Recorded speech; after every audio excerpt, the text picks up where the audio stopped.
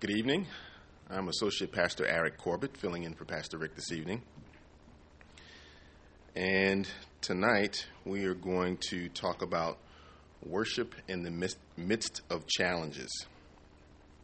And we'll take a look at three men who faced various challenges and circumstances, and how they approached these situations is that they worshiped. And so the verse that we'll kind of pinpoint this evening, the first one we'll talk about is the man Job. And in Job chapter 1, verse 20, it just simply says this: Then Job arose, tore his robe, and shaved his head, and he fell to the ground and worshiped. And so worship is an expression of reverence and adoration to God. That's just a very simple definition of what worship is. And man was uniquely created to be able to worship God. Unlike animals and other creatures, man was made to walk upright.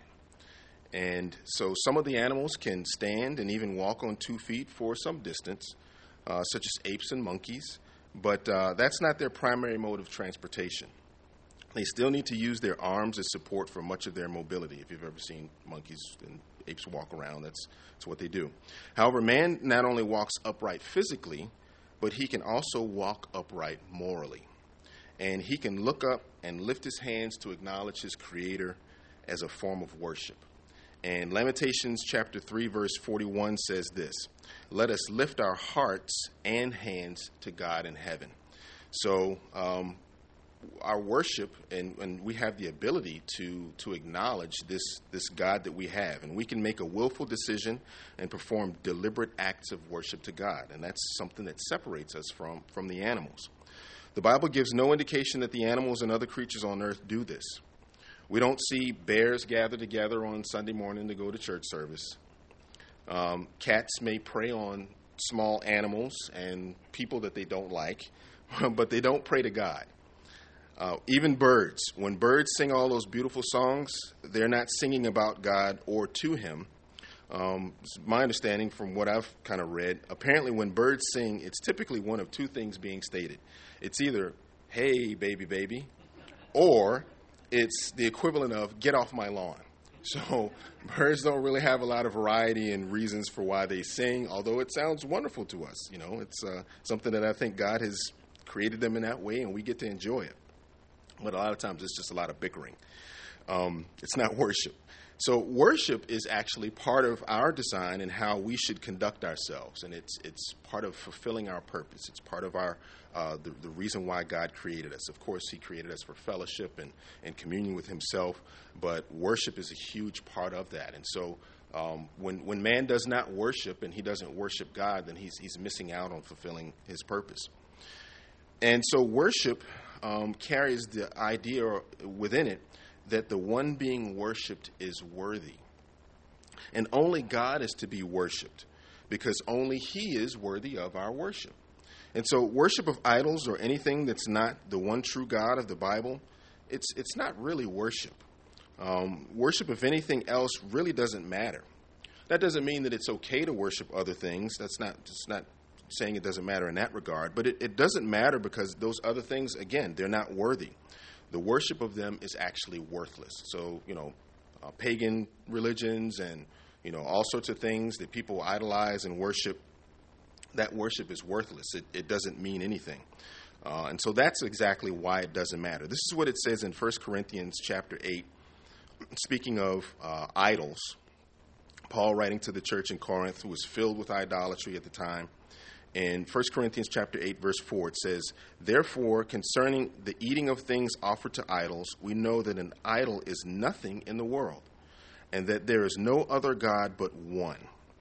For even if there are so-called gods, whether in heaven or on earth, as there are many gods and many lords, yet for us there is one God, the Father, of whom are all things, and we for Him, and one Lord Jesus Christ, through whom are all things, and through whom we live.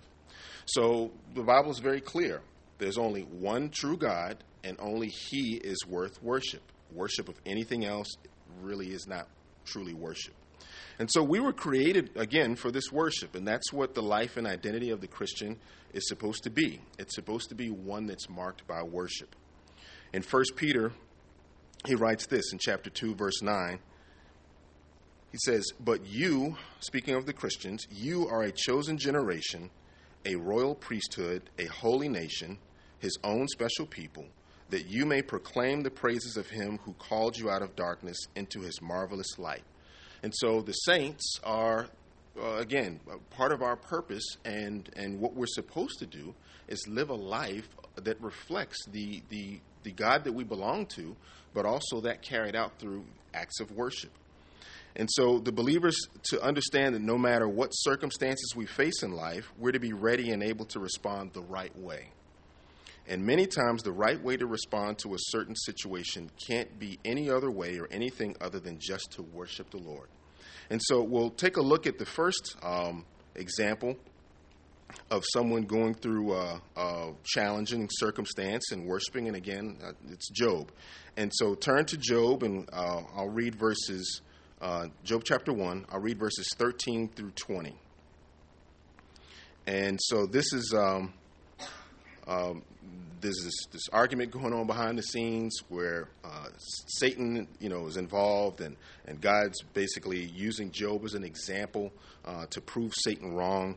And Job goes through all of these, suffers through all of these things that Satan is allowed to do. And so in Job chapter 1, verse 13, it says, "Now there was a day when his sons," speaking of Job, "his sons and daughters were eating and drinking wine in their oldest brother's house. And a messenger came to Job and said, 'The oxen were plowing and the donkeys feeding beside them, when the Sabaeans raided them and took them away.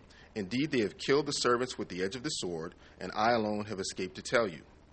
While he was still speaking, another also came and said, 'The fire of God fell from heaven and burned up the sheep and the servants and consumed them, and I alone have escaped to tell you.'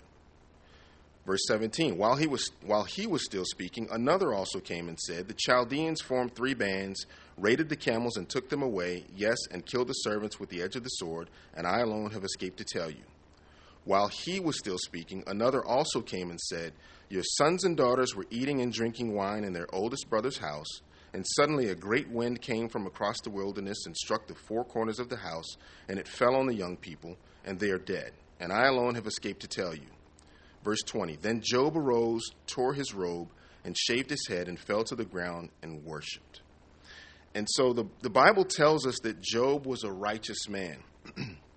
In Job 1, chapter 1, verse 1, it says, "There was a man in the land of Uz whose name was Job, and that man was blameless and upright, and one who feared God and shunned evil." So the Bible is very clear that Job was a man that was righteous.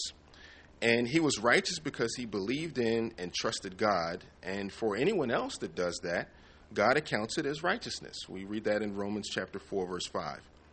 But even though a person may be called righteous by God, it doesn't mean that they're guaranteed to be excluded from suffering.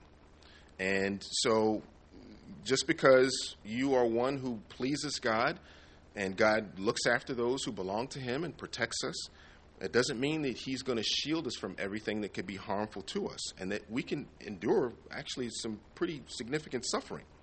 In Luke chapter 16, Jesus tells a parable about, which is actually not a parable because he uses a name. All of the parables Jesus tells typically don't have names. They're nameless people, but he puts a name to this, so it's indication it's a real account. And he's speaking of Lazarus the beggar. In Luke chapter 16, verse 19, it says, "There was a certain rich man who was clothed in purple and fine linen and fared sumptuously every day. But there was a certain beggar named Lazarus, full of sores, who was laid at his gate, desiring to be fed with the crumbs which fell from the rich man's table. Moreover, the dogs came and licked his sores. So it was that the beggar died and was carried by the angels to Abraham's bosom. The rich man also died and was buried."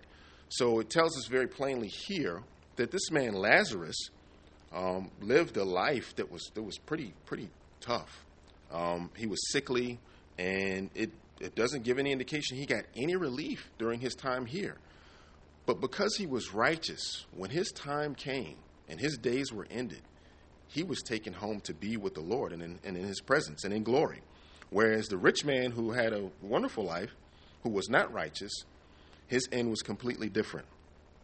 So again, the righteous are not exactly excluded from suffering, as we see with this man Job. And so Job was hit with this onslaught of trouble.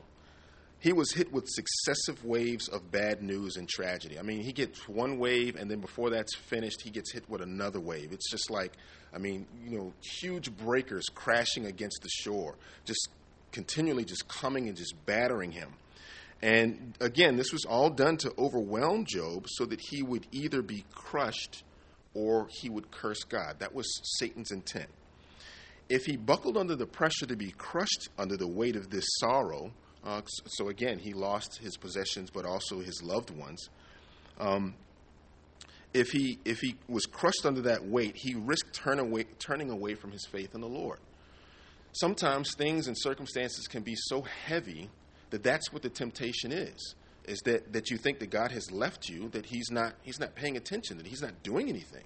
And that's not the case. That wasn't the case here with Job.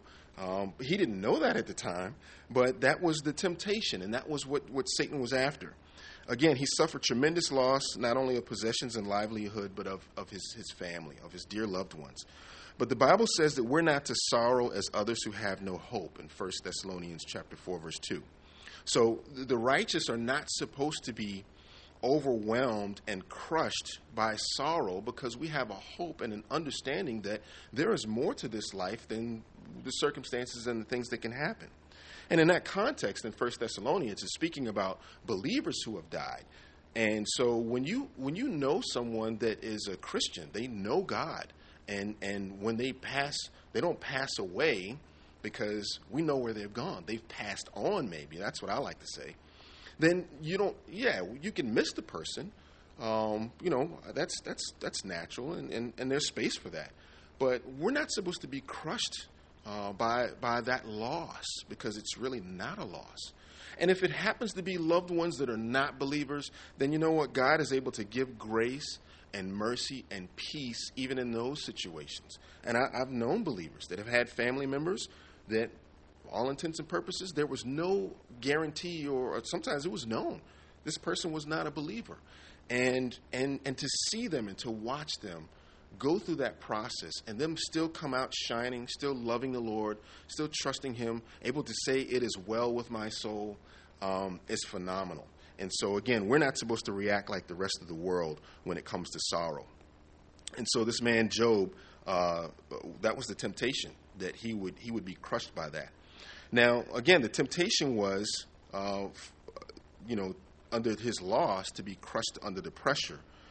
But while in his suffering, because he did suffer later past this event, that temptation was for him to become angry and bitter against God, which would ultimately lead him to curse God. That was the intent of that. So, there's these waves of, Job losing property and family, and then later on, we'll touch on that in a moment, where his body is touched, and he suffers tremendously.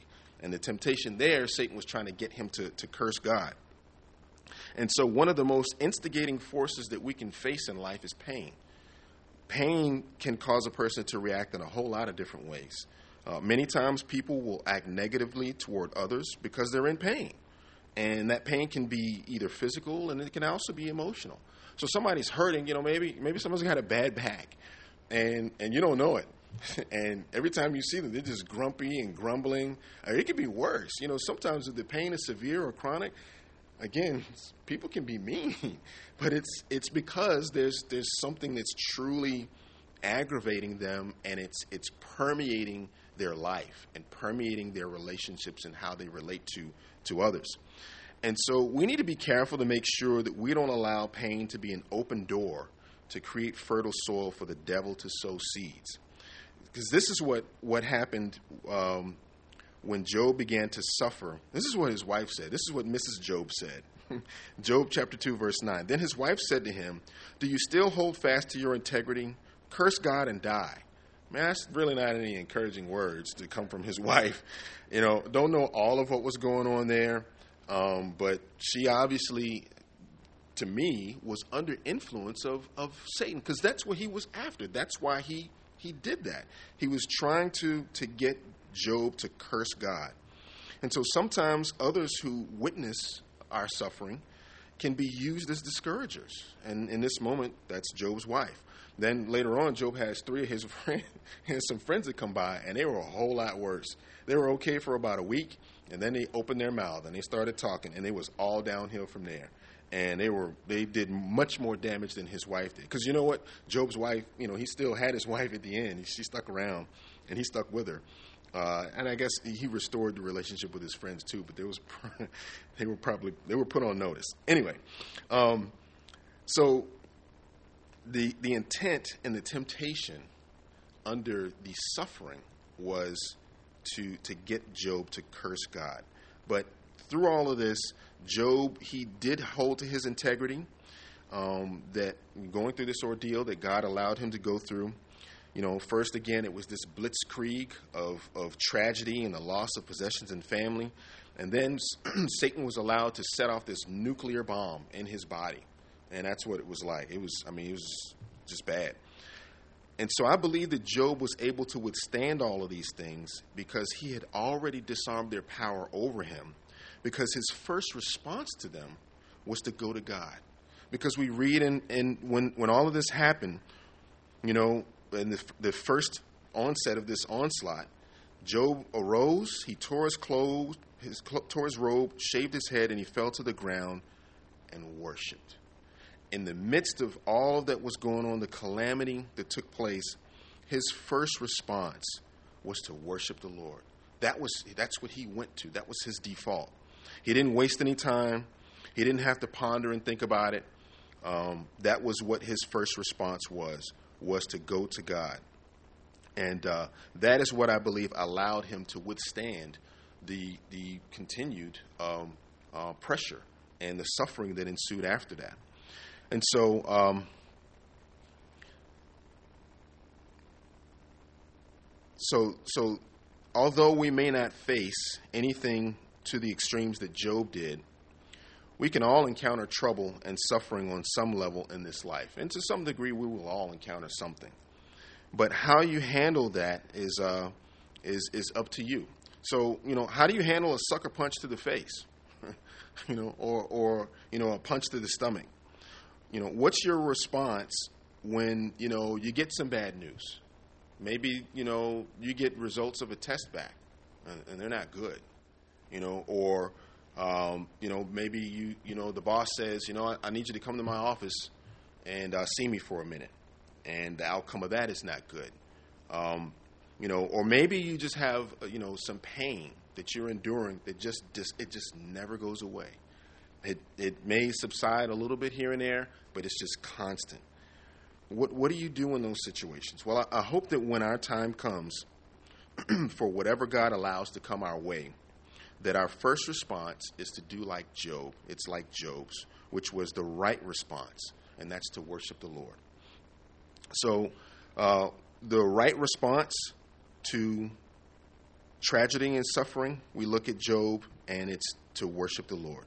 So next we'll look at a man named Gideon and the right response to doubt and fear.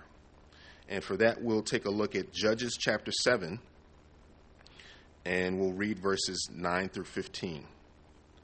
And so Gideon was a judge. God had raised him up to deliver the people from the Midianites. He went through this whole process.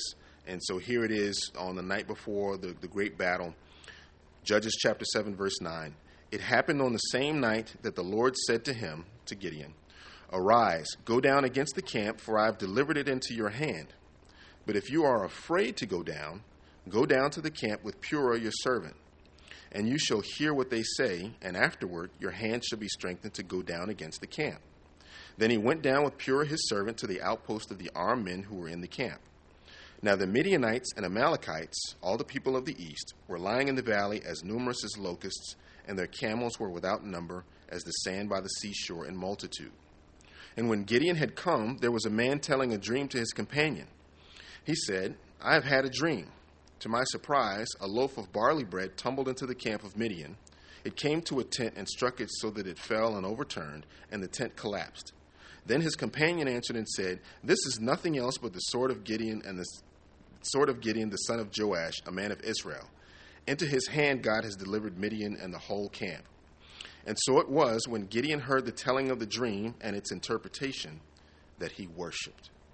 He returned to the camp of Israel and said, "Arise, for the Lord has delivered the camp of Midian into your hand."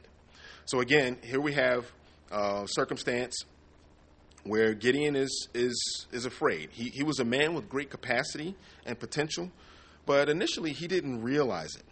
And we learn that in early on in Judges chapter 6, a chapter earlier. And we look at verse 11 and 12. And this is what it says. Now the angel of the Lord came and sat under the terebinth tree, which was in Ophrah, which belonged to Joash the Abiezrite, while his son Gideon threshed wheat in the winepress in order to hide it from the Midianites. And the angel of the Lord appeared to him and said to him, "The Lord is with you, you mighty man of valor." So Gideon's just minding his business. He's hiding, but the angel of the Lord shows up and pronounces this proclamation over him that the Lord is with him and he's a mighty man of valor. And he's like, huh? I mean, Gideon, he suffered with doubts, and we see that through this story. Over and over again, he's doubting, and there's a couple of doubts that he has. One is the Lord's seeming inaction. This is one of the first doubts that we see and that's in chapter 6. We look at verse 13. Gideon, speaking to the angel of the Lord, Gideon said to him, "O my Lord, if the Lord is with us, why then has all this happened to us? And where are all his miracles which our fathers told us about, saying, did not the Lord bring us up from Egypt? But now the Lord has forsaken us and delivered us into the hands of the Midianites." Then the Lord turned to him, verse 14, and said, "Go in this might of yours, and you shall save Israel from the hand of the Midianites. Have I not sent you?" So Gideon, was familiar with the scripture. He was familiar with the history of the children of Israel and the promises that God had made to them. And he hasn't been seeing that. Right now, the Midianites are harassing them in the land. And he's like, well, where is God and his promises? He's doubting. And is there something that you're waiting on the Lord to do that you feel like he's not doing anything at all? Something that you feel he's promised to you or given an indication that he's going to do, and it seems like he's not moving? Well, be careful, because that attitude can breed a complaining spirit. And all you got to do is read the book of Numbers and find out that that's not good. So we must always remember that the Lord is sovereign and that he does whatever he pleases. He works on his own timetable. He does things according to his wisdom. He does them in his own time, and it's not always going to be set by the time that we set on our watches. And so sometimes we just have to wait. And that's just it.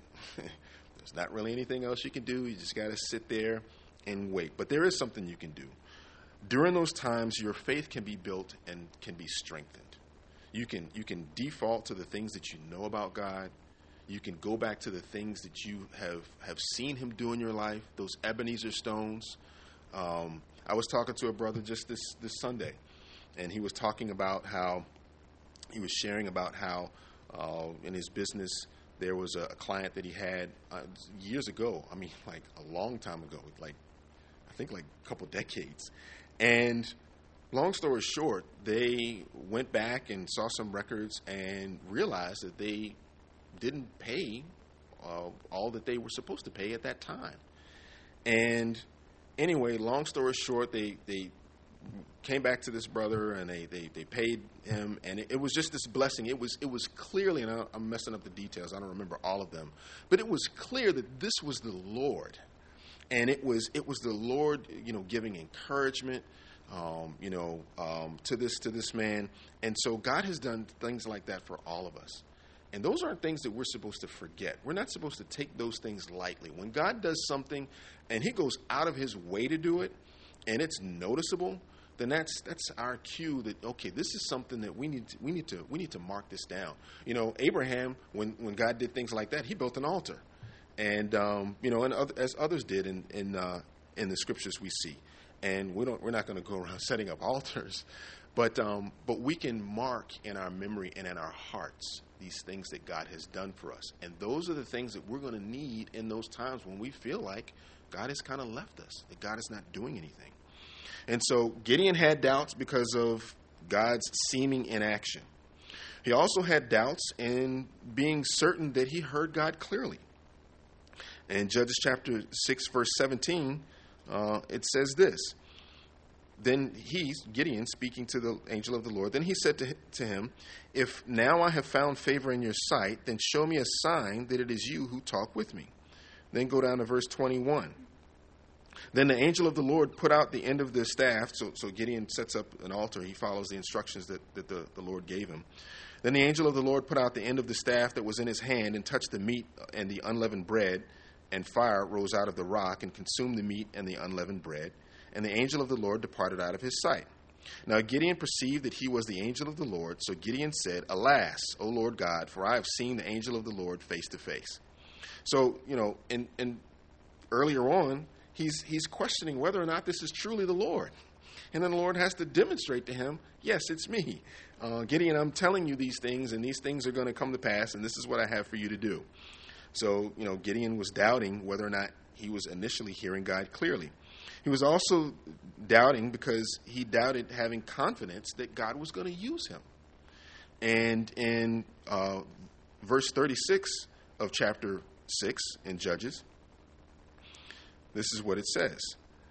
So Gideon said to God, if you will save Israel by my hand, as you have said, look, I shall put a fleece of wool out on the threshing floor.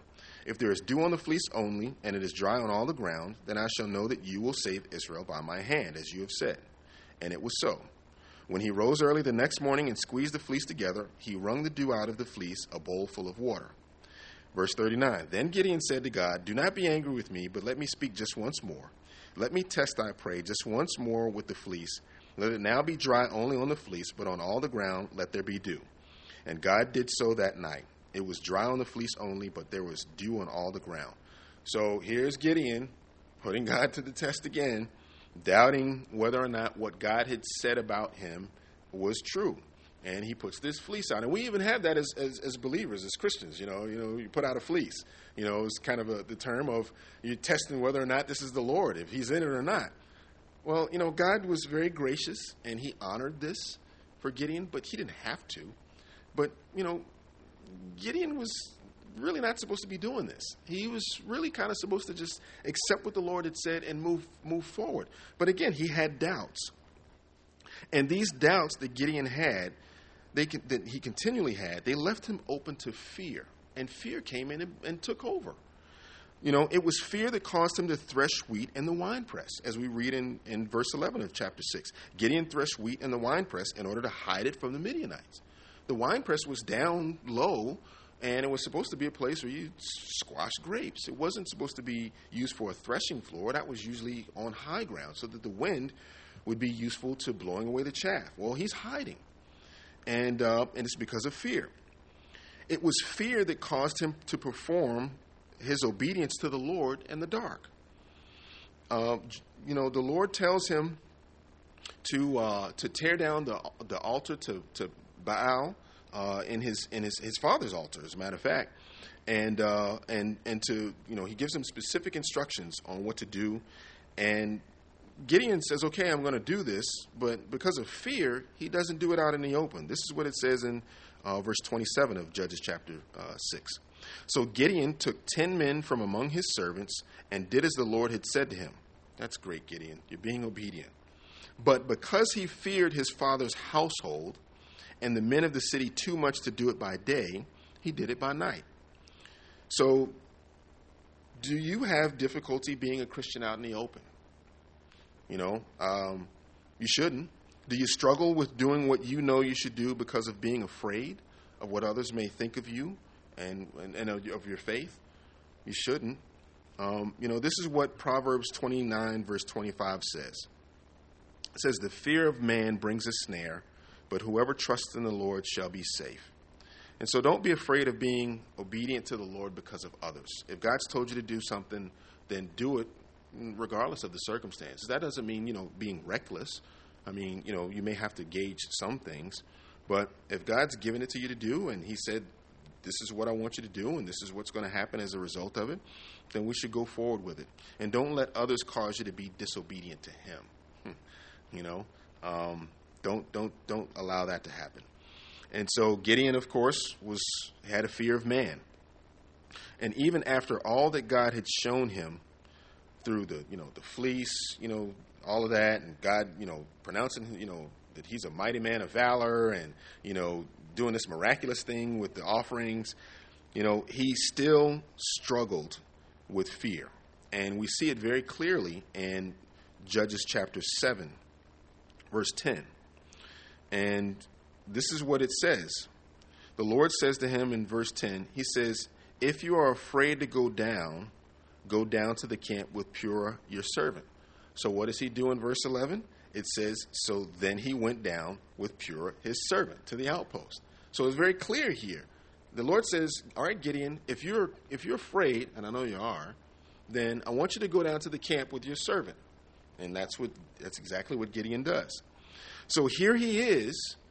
He's this commander of these forces that are getting ready to, have this battle, this great battle with the Midianites. God doing this thing where, he whittles down the numbers, which probably shook Gideon a little bit more. And even in that process, God says, tell the men if they're afraid to go home. And thousands of them leave.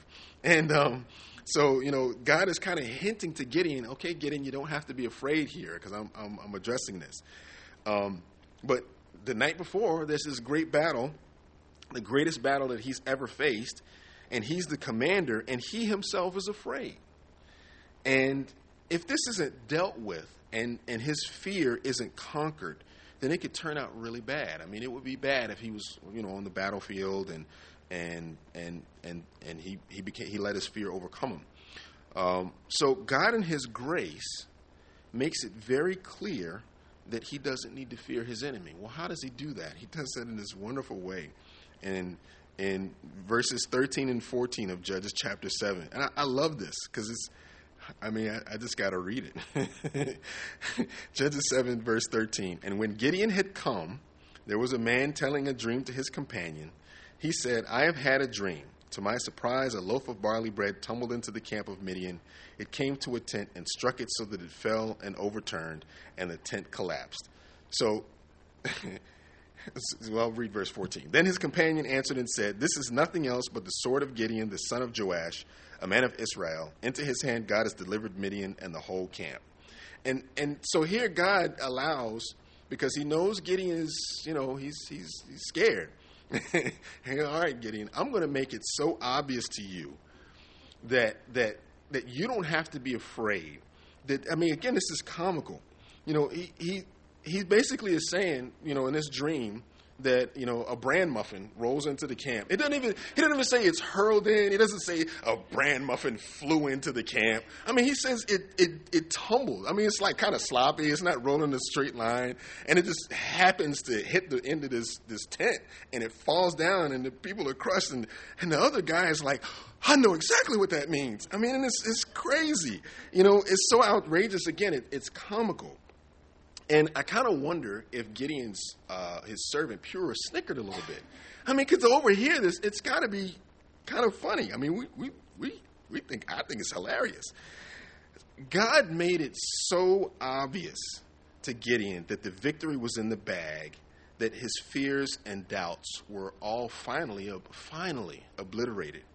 And Gideon's only response, as a righteous man who really truly did love the Lord, was exactly what it was. And in verse 15 it says, and so it was, when Gideon heard the telling of the dream and its interpretation, that he worshipped.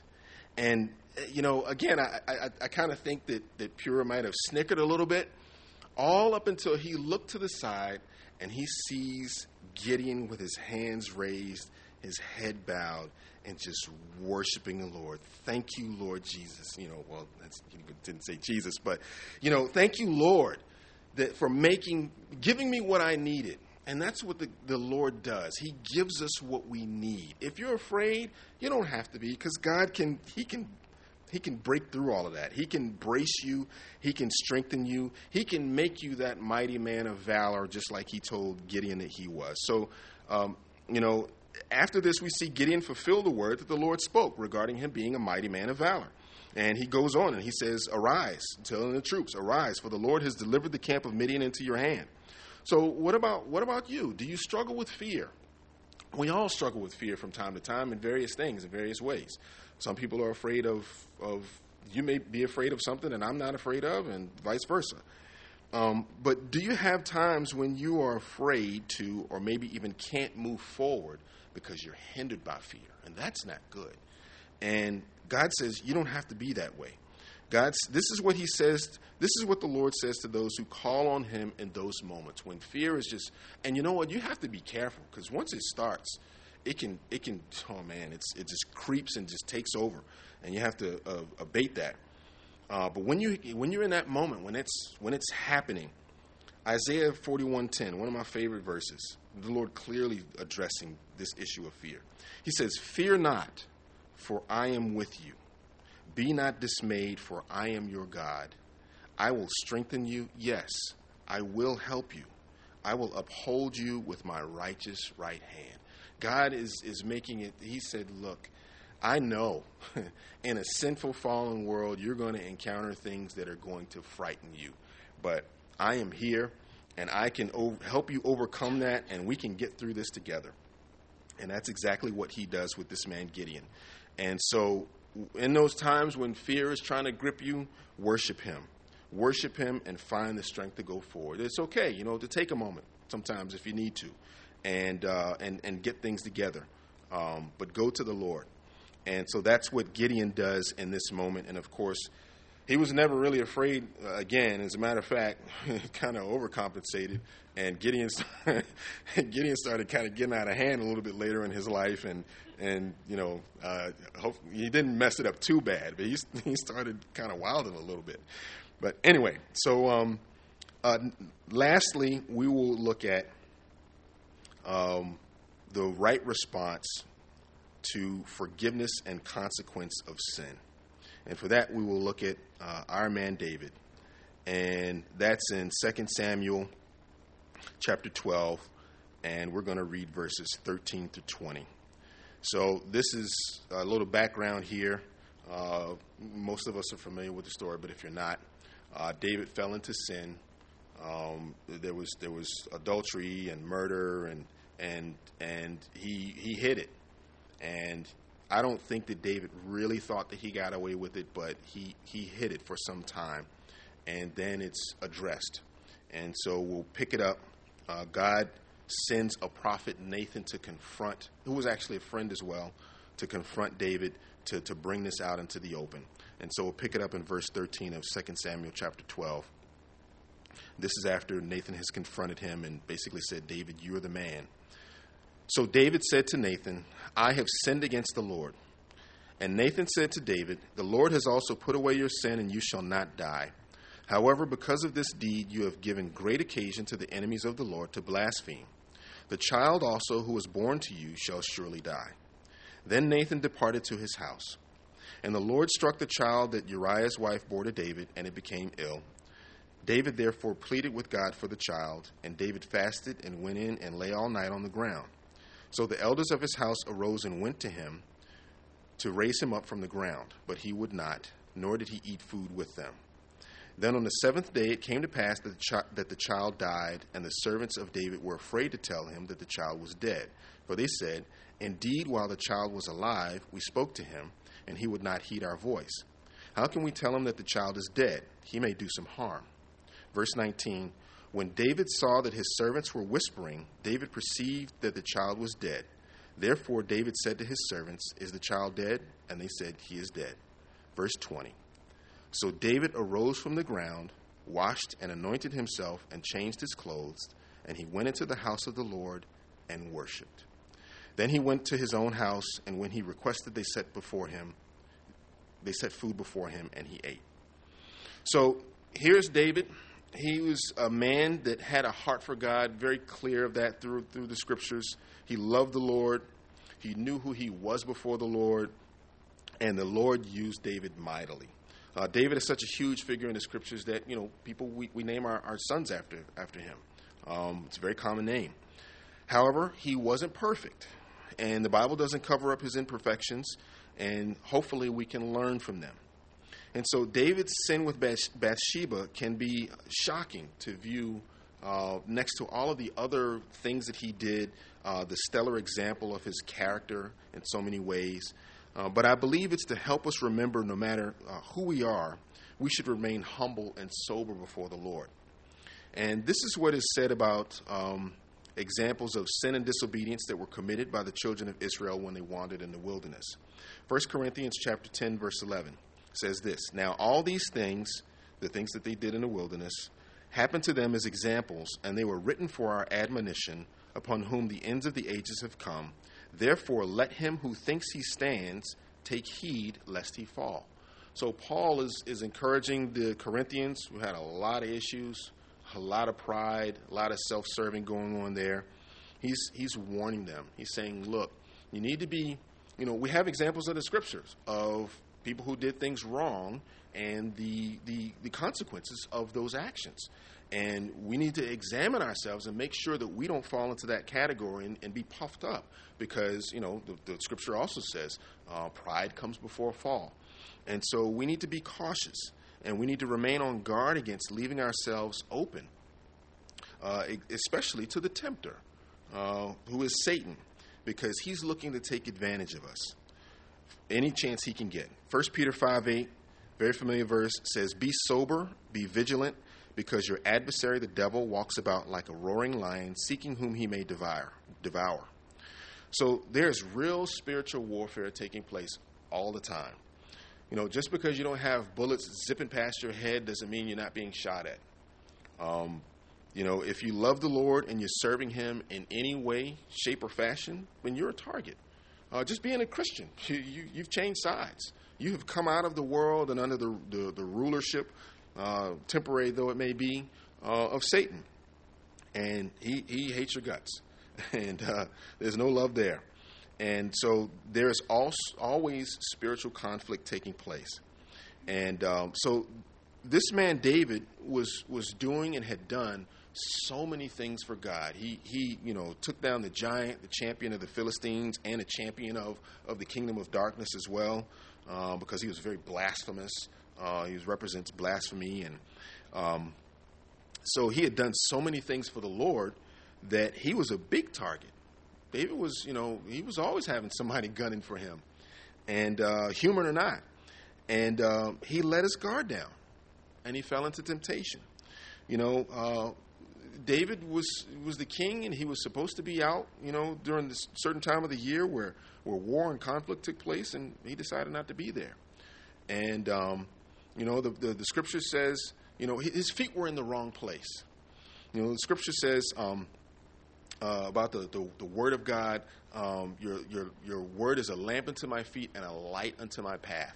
And the word of God is supposed to be a guide and a light to us. And when we're in it, when we are in our devotions and we're saturating ourselves with the Word of God, it's going to shine light on our feet where we're standing. Because we don't always know. We go through life and we have different things to do. And again, like Paul was encouraging the Corinthians, we're to examine ourselves to find out where we are. Well, the Word of God will shine light on where you are. But it doesn't just leave you there, because maybe you're not standing in the right place. Maybe your feet are in the wrong place. You're like, uh-oh, follow the yellow brick road. Follow the yellow brick road. Uh-oh. And you realize that you need to get back on track. You need to get back on path. You need to get back on the way. And so the Word of God is a light unto our path. And so, David had the Word of God. He knew it. And he knew that he was not in the right place, and he left himself open, and Satan exploited it. And as a result, he fell into temptation. But that doesn't have to happen to us. It also says in 1 Corinthians chapter 10 and verse 13, it says, "No temptation has overtaken you except such as is common to man. But God is faithful, who will not allow you to be tempted beyond what you are able. But with the temptation will also make the way of escape, that you may be able to bear it." So this says that God has put in protections for us, a fire escape, if you will. When that fire of temptation comes our way, And, the problem is that there's no guarantee that we're going to take it every time. We have to make a choice. It's up to us. God will set it up, and again, there's always, there may not be a lot of time. There may be a moment where the temptation just, boom, it's right there. And you've got to decide right then and there what you're going to do. And it's a choice. You're either going to yield to the Lord or you're going to yield to the temptation. It's just that simple. Unfortunately, David yielded to the temptation, and it landed him in big trouble. And so David fell into sin, and then he covered it up for quite a while. He knew what he'd done, and one of his army commanders, Joab, he sends the orders to have Uriah killed by the hand of Joab. So Joab knew about it. Bathsheba knew at least part of it. She may not have known, that David had her husband killed. But God is the one who knew about it all. God, he saw it all. And, David was the king that God chose. And, God used David as an example in so many ways. And so he was going to hold him accountable, as he does for all of us. We're held accountable. If you name the name of Christ, if you are a believer, if you are a member of the family and the household of God, then he's going to hold you accountable. He holds, the unrighteous accountable too, but differently. But this is what it says in Hebrews chapter 4, verse 13. And there is no creature hidden from his sight, but all things are naked and open to the eyes of him to whom we must give an account. So God sees it all. And God wasn't going to let David keep this tucked under the rug forever. So he sends his prophet Nathan to confront David. Now, David, because he was a righteous man and because he loved the Lord so much, he wasn't really comfortable during this time that he was keeping his sin hidden, or he thought he was keeping it hidden. He was miserable. This is what he writes later after he's been forgiven about that time when he was, hiding his sin. Psalm 32, verses 3 and 4 says, "When I kept silent, my bones grew old through my groaning all the day long. For day and night your hand was heavy upon me. My vitality was turned into the drought of summer." This is just one of the ways that David kind of expresses in his poetic manner what he was going through. He was miserable.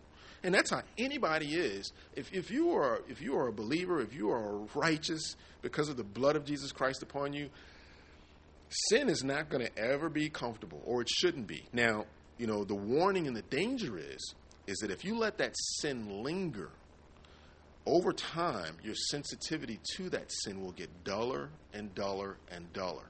And the danger is that you can get to a place where you're no longer aggravated by it. You're no longer, what is it? Oysters, make pearls, and the pearl is generated by an irritant.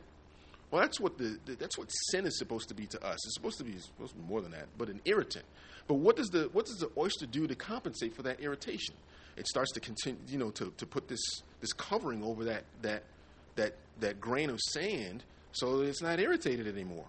And after a while, it's heaped up so much of a covering that it's probably not a good analogy that it produces something that's beautiful, because that doesn't really work.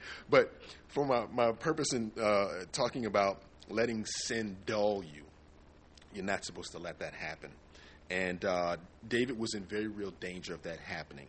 But he was so sensitive and loved the Lord so much that, again, he was miserable. And I think of, David during this time, this pressure just building up. He knew the Lord knew. He knew that at some point this was going to come to a head. And I think of the picture of like a water balloon that's being filled with water, and you just keep pouring more and more water in, and it gets bigger and bigger and bigger, and the tension of that balloon just gets tighter and tighter and tighter, and all it's going to take for that water balloon to just blow up and just gush is just a little tiny prick. You barely have to touch it. And I think that the pressure had been building up and mounting up so much in David's life that he was ready for that to happen. And that pen that God used for that balloon was Nathan. Nathan was that pen. And I believe that he was relieved when he was called out. I think he was tired of holding all that in for all that time. And I think it bears out because his confession was swift. When Nathan says, "David, you're the man," David's response in the very next line it says, "So David said to Nathan, I have sinned against the Lord." He didn't make any excuses. He just this is it, man. I've sinned against the Lord. And all sin is against the Lord, and David knew this. So the question for us, are you struggling with sin? It's a question that, is valid because we live in a sinful world, and though we may be saints, we are still susceptible and capable of sin. Are you keeping something hidden? Hopefully not. If you are, confess it to the Lord and get that weight off of you. And David carried a weight for a long time, and I believe he was relieved. See that the Lord is faithful and that he is also swift to forgive you like he was with David. In the latter part of verse 13, this is what it says of the Lord's response to David's repentance, in confession and repentance. It says, "And Nathan said to David, the Lord also has put away your sin, you shall not die." And it was instant. It wasn't like Nathan went away, had a sandwich, and came back for 20 minutes. Hey, you know what, David? The Lord said to me. No, it was instant right there. As David confessed and said, I have sinned against the Lord was waiting to forgive David. That's why he orchestrated this whole thing with sending this prophet to him. Because the Lord's like, okay, it's time to deal with this. So that because he knew David was going to confess, and he knew he was going to repent. And the Lord was like, okay, when that happens, as soon as that happens, David, you're forgiven. And God is the same way with us.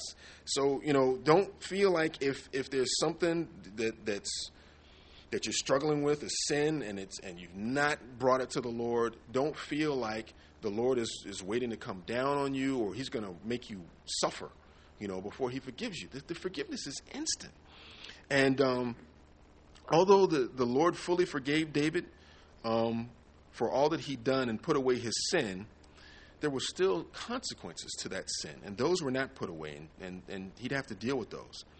But when it comes to forgiveness, this is what 1 John 1:9 says. If we confess our sins, he is faithful and just to forgive us our sins and to cleanse us from all unrighteousness. And so we can and we should come to God if we do sin to receive his forgiveness. But again, there could still be consequences to our actions. And so David's sin cost not only him, but it cost others. And that's the trouble with sin, is that it's never one-dimensional. When it goes off, there's a blast radius, and most likely someone else is going to get hit with the shrapnel. And in this case, there was a newborn child that was not going to live more than a week. And David, of course, is heartbroken over this, but he fully understood and accepted the outcome. Why? Why did David accept the outcome?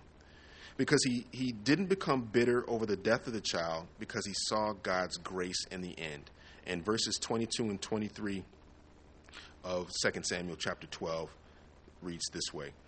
And he, speaking of David, said, "While the child was alive, I fasted and wept, for I said, who can tell whether the Lord will be gracious to me that the child may live? But now he is dead, why should I fast? Can I bring him back again? I shall go to him, but he shall not return to me." So David knew that the child didn't have the opportunity to live in this life, but he knew full well that he lives on in the next with the Lord, and David knew that he would join him one day. And it's in God's grace that he spared the child from a life likely filled with turmoil, conflict, and stigma. Those things would have followed him throughout his life. And so although David knew that he was the cause of this outcome, he didn't let it cloud the grace and the mercy of God that was shown to him in forgiving him and allowing him to move on. Romans chapter 2 verse 4 says this, "Or do you despise the riches of his goodness, forbearance, and long-suffering, not knowing that the goodness of God leads you to repentance?" And so David didn't despise God's methods. He saw the goodness of God through all the other circumstance, and he worshiped him despite the consequences. And so to close, tonight we looked at three men who had different circumstances, but they all came to the same conclusion in order to face or to get through them, and that was to look upon the one that was bigger than any of their circumstances. And so we should take away the same lesson and remember that God is always with us, and he's worthy of our worship no matter what. And I'll close with this verse. This is from Psalm 29, verse 2, and it simply says, "Give unto the Lord the glory due his name. Worship the Lord in the beauty of holiness." Let's worship.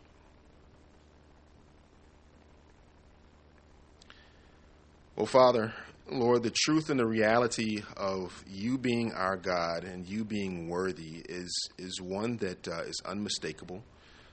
For us who believe, we know you, we have seen you, we understand that you are good, and that above all, you are good. You are holy, but you are good to us. And no matter what we face, no matter what you allow in our lives, Lord, we can get through those things not having to do it on our own, but to know that you are with us because, again, you are good. And no matter what the circumstances, we can always come to you. Whether it's trouble or fear or turmoil or even sin, Father, we can come to you and we can be restored, we can be strengthened, and Lord, we can move forward. And we worship you as a result of all these things. And so may you bless these things to our heart, and may you be blessed, and may you indeed get us all home safely, we ask tonight. In Jesus' name, amen.